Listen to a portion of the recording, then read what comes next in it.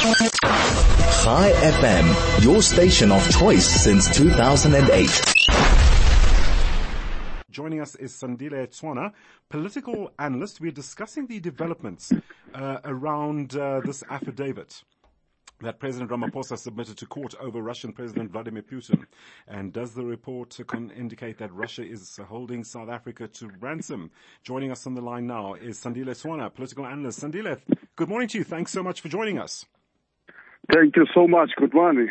Indeed, there's that saying. I want to start off the conversation with the following. Caught between a rock and a hard place. What does that mean? You are in a difficult situation where you have to choose between two equally unpleasant courses of action. I think that aptly describes or defines where the country finds itself right now. So from your perspective, where does South Africa find itself within this latest development? What do you see transpiring from this? Yes, the first thing that we've got to remember is that before now, South Africa has hosted a fugitive who is wanted by the ICC, the International Criminal Court of Justice, and never arrested that person who came here from Sudan, al-Bashir.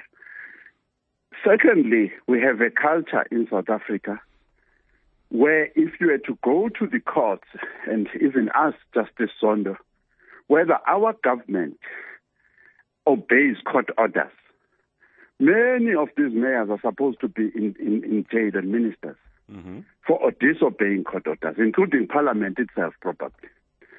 So our habit as a government, an elected government, of disobeying the law that we have committed ourselves to is common. So the only thing that we can talk about the rock and the hard place is to say, how do we get to where we normally want to get?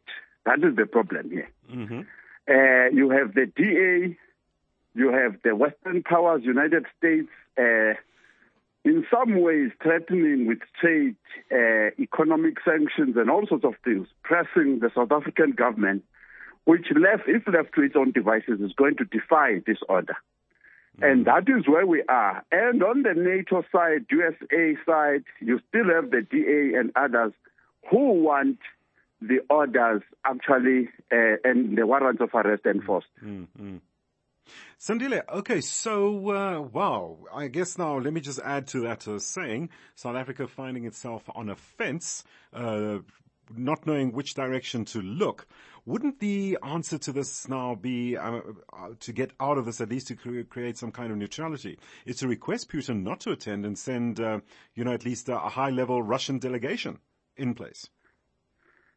I think it's going to be very hard. I think the BRICS team, the BRICS coalition as a whole, may not want to be seen to be cowering to the NATO and Western forces. And South Africa may not want to be seen, certainly the elected ANC government may not want to be seen to be betraying its long-term ally in the form of Russia. Yes. So my guess is that at this stage we have a 70% chance that Putin will come here and the South African government will not arrest him and will be prepared to face the consequences of that. I don't think that there will be any effort at all on the part of the South African government to arrest Putin. I don't see that happening. We have struggled to arrest Zuma here, and there are many criminals who are running helter-skelter in South Africa doing as they please. It's not the culture of the present elected government to be running up and down arresting people. Sure. Sandile, unfortunately, we've run out of time. We just ran out of time on that. But yes, I guess, one can speculate, one can wonder which direction South Africa is going to take. We just, hope and pray that it's a direction that's not going to jeopardize the country as it finds itself in right now, economically and politically, political stability, call it what you may. But anyway, it's a wait and see situation. Let's see what transpires in the news as we look as we go upon life day by day and see now exactly how this issue is going to unfold. Sandile Swana, political analyst, joining us on the line just to give us some indication as to what we could be facing and what we're dealing with regarding the arrest of Russian President Vladimir Putin, if that's going to happen, considering South Africa belongs to the ICC.